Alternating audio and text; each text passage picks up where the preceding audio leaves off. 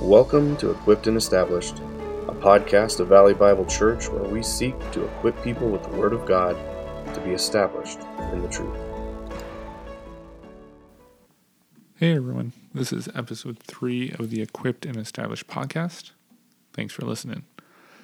Today's episode is part of our Q&A series where we answer questions submitted by our listeners. This week's question is going to be looking in the topic of creation, and specifically the question we had submitted was, why is it important to believe in a literal 7-day creation? Now this is a great question. If anyone knows me, I love Old Testament stuff. That is definitely a focus of mine where I love studying it, teaching it. I just think there's so much there to unpack in the Old Testament that we often overlook. And so Genesis account, creation account is definitely near and dear to my heart. And so excited to talk about this question here in creation. And so as you can tell from the question, I would hold to a literal 7-day creation.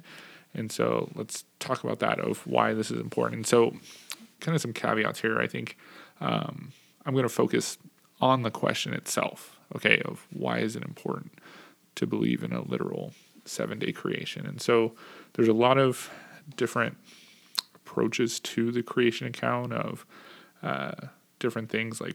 Some people just flat out reject it, right? There's something called theistic evolution, which is kind of like God used evolution to accomplish his goals, kind of a thing. And some people even think this is Genesis 1, the creation account's just another myth. A lot of different ancient civilization had creation myths, and so that's just another one of those. And so I'm not going to address all those things. I think it is important to address those. All those have different issues that I think aren't really in this question. And so my hope is in the near future here in our 10-minute theology series, I'll be getting into the creation and talking about that as we talk about God the Creator at some point here in upcoming episodes. So a teaser for that series. And I will dive deeper into kind of how do we think about those approaches to the creation account, but I'm not going to focus on those here.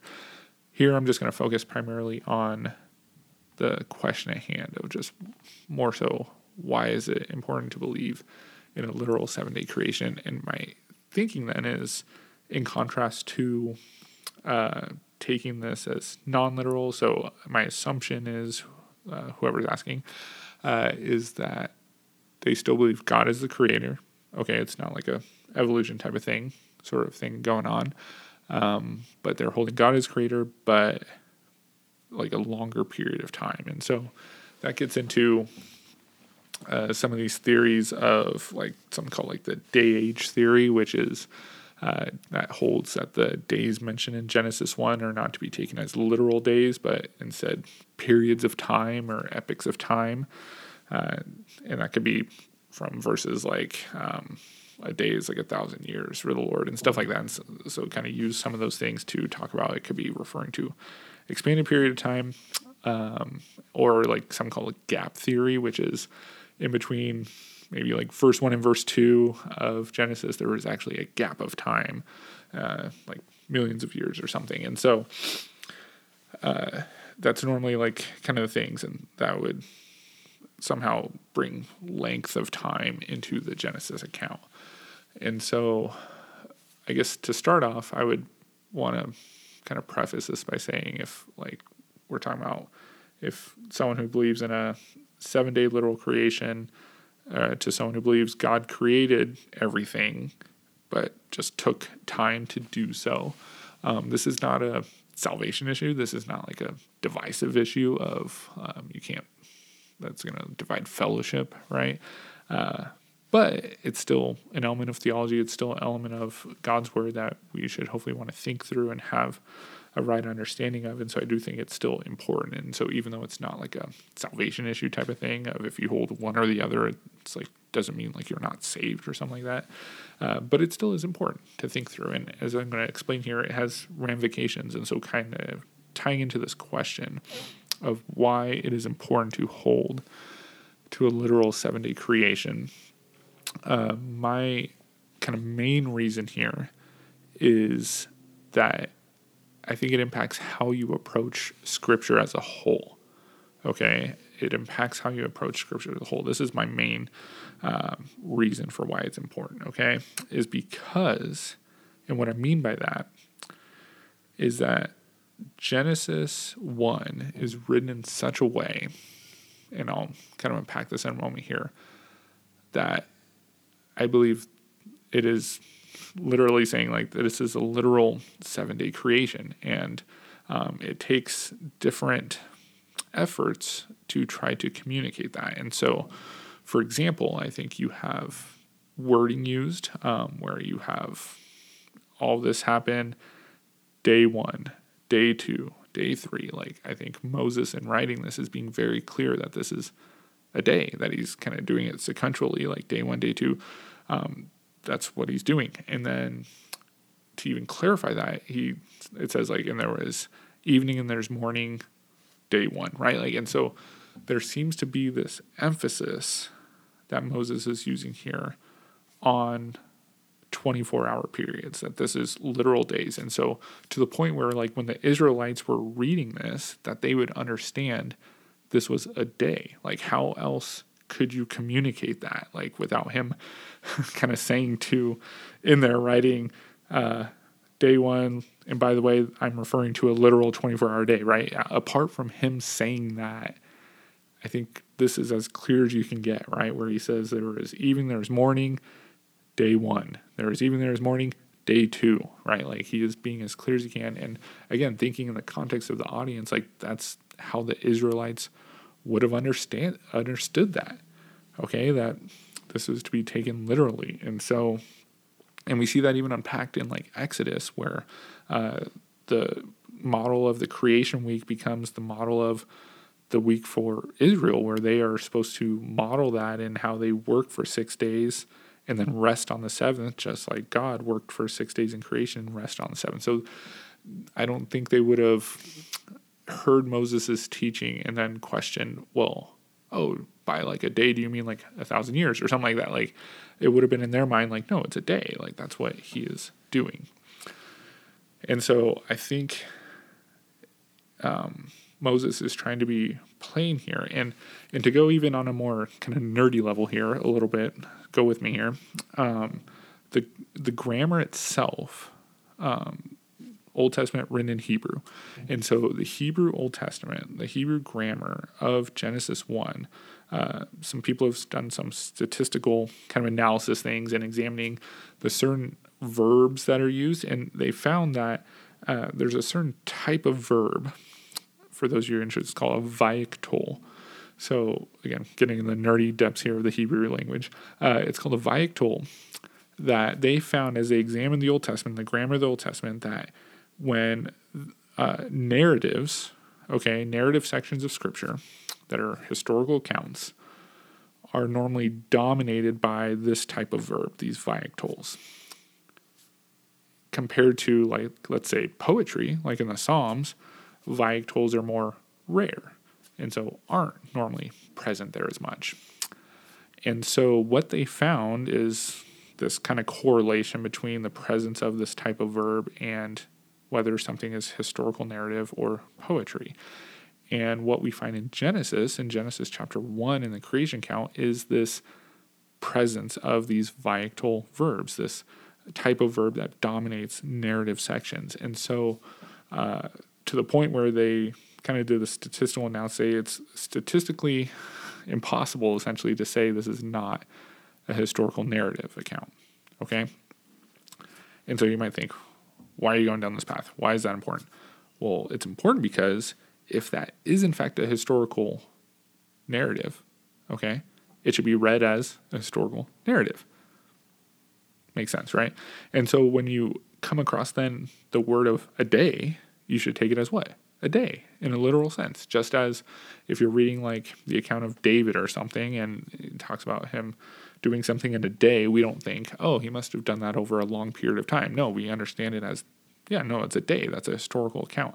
And so in the same way, Genesis is written in that way to where it should be understood as, when it says a day, we should take it as a day unless there's something in the text to move us in a different direction, to show us that we should be understanding this not literally.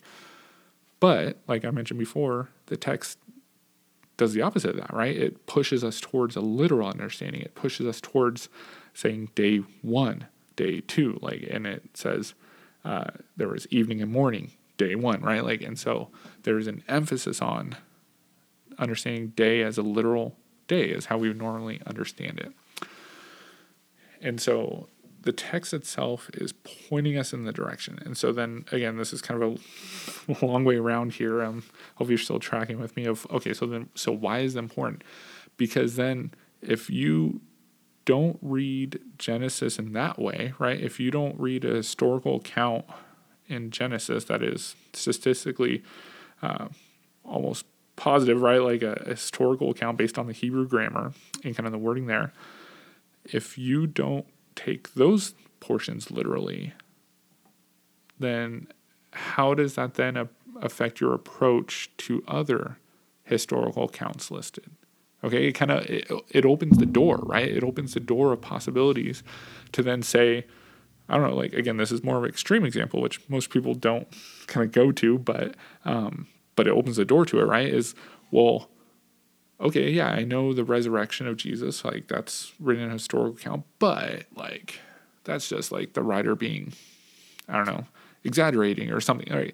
And so you can start to explain away even more crucial things, right? Like the resurrection, the cross, or other things, because if you're not going to hold to the historicity of one portion of Scripture, why would you hold to the others? And so it kind of opens that door to, again, that danger of, if you dismiss one, why can't you dismiss another? Okay? And so that's really kind of my main reason of why it's important to hold to a literal 7-day creation, is because it affects how you view all of Scripture, how you handle God's Word. And so if we can kind of move things around or kind of ignore maybe certain directions the grammar is trying to lead us in, and then why can't we do that with other portions? Okay, and so I think it can be that slippery slope where we kind of crack the door open. And again, that doesn't mean to say if you don't hold to the 7-day literal creation, you're gonna reject the resurrection, all these different things. I'm not saying that, but I'm saying it kind of cracks the door open. It kind of leaves that possibility out there, okay? Because you've kind of set a precedent there. And so that's kind of my main reason. And I think just kind of going off the top of my head now, you can probably think of some other things of just, it also creates other issues, right? I think one writer I was looking at, they kind of mentioned, okay, well, if that's the case, if these aren't literal days or something like that, how old is Adam actually, right? Because Genesis does actually give an account of his age, okay? Where I forget, I don't know exactly off the top of my head. I don't have that Bible trivia down of how old Adam was when he died. But if that was the case, that one day that he lived, okay, how does that work? If that was 1,000 years or something, then that math's off, right? And so you start to get some other issues that start to kind of go from there. And so I think the idea is we want to be consistent with what Scripture, how we handle Scripture, right? We want to be consistent with that. And so, again, kind of this idea of hermeneutics of how we study the Bible. One of the kind of mantras that people throw out there is if the plain sense makes sense, seek no other sense, right? And so when we want to take it literally where it's meant to be taken literal, we want to take it figuratively where it's meant to be taken figurative, right? And so we want to be consistent. And so in a historical narrative, we want to be consistent and take it literal as it should be, right? Or as it's most likely intended to be, I guess I should say. So I think it's that. I think there's also this other aspect for me personally of why I think it's important, because I think it also, it depends on what is your starting point here. Because I think if you start with Scripture, I think it's hard for me, and this is where I've like personally in my own like thinking through this, right, this has been one of the more kind of big reasons of why I end up holding to this, right, is because when you start with Scripture, again, I don't think there's anything in that account that points you to anything other than a literal 7-day creation. But when you start with kind of, I guess you should say science, or like looking at nature, or like if you start there and you want to then try to fit that into Scripture, that's when you start having, I think, these other kind of possibilities of, oh, maybe there's a gap in these verses, or, oh, maybe these days aren't literal days, right? Like, and so I think that's an issue for me, is I think I want the Bible to be that authority, that foundation. And again, that doesn't mean we can't utilize science to kind of help us understand parts of Scripture, right? Like, that is true, and that is awesome. And there's been a lot of people that have done those things, and it is awesome to like see how the Bible does work with science and all that, right? Like, the Bible's not necessarily anti-science or anything like that. But I think when you start with Scripture, when you start with just the text of Genesis 1, I don't see how you get to a non-literal 7-day creation, to be honest. It's only when you start with the other. And so I think for me, it's that priority of like, when I want people, when I kind of engage this topic with people, I'm like, okay, let's engage the Scripture, right? Like, I'm not a scientist, right? I don't know all those details. And I know I've read enough stuff like to where I can see, yeah, like science works with taking Genesis 1 literally as 7-day creation, but I'm also not going to argue from that science point. I want to argue from the text itself. I want to argue from Genesis. What is Genesis communicating? And so talk with me there. And I think when you start there, when you're there, it's hard to come off of a 7-day literal creation. Okay? And so I think it's also that of kind of, where do you start? Do you start with Scripture? Do you start with science? And kind of work that out. So that's kind of my reasonings. Again, my biggest one is how you approach Genesis 1, right, from the very beginning of Scripture, will impact how you approach all the rest of Scripture. From Genesis 1 through Revelation, it impacts all of it. And so for me, I want to be consistent. Okay, I want to be consistent in how I handle things. Of when I'm reading historical accounts, I want to be consistent of how I approach those. When I'm reading poetry, I want to be consistent. Okay, and so that is why I would say it's significant. It's important. And like I mentioned in our 10-minute theology series, I'm hoping to, in the near future here, do a more deep dive into this topic of creation, because I think there's so much more to be said here, especially, like I said, in addressing other things of kind of like the theistic evolution, or the myth, like as a myth, like creation as a myth type of thing. There's a lot to unpack there, and I want to deep dive into that, and even go a little bit more into like talking about the day-age theory, gap theory, and kind of the issues with some of those things. And I want to unpack all that, but that's kind of in that place. But for now, I'm, again, trying to be good of sticking just to the question at hand. And so I think that's why it's important to hold to a literal 7-day creation. And so hopefully that makes sense. Hopefully we're tracking with that. And again, if you have any other follow-up questions on that, or if I didn't explain that well, please feel free to contact me about that, ask me further, submit more questions about it, whatever that is. And I'd be happy to answer those things. But that's going to do it for today's episode here, and we'll catch you next time.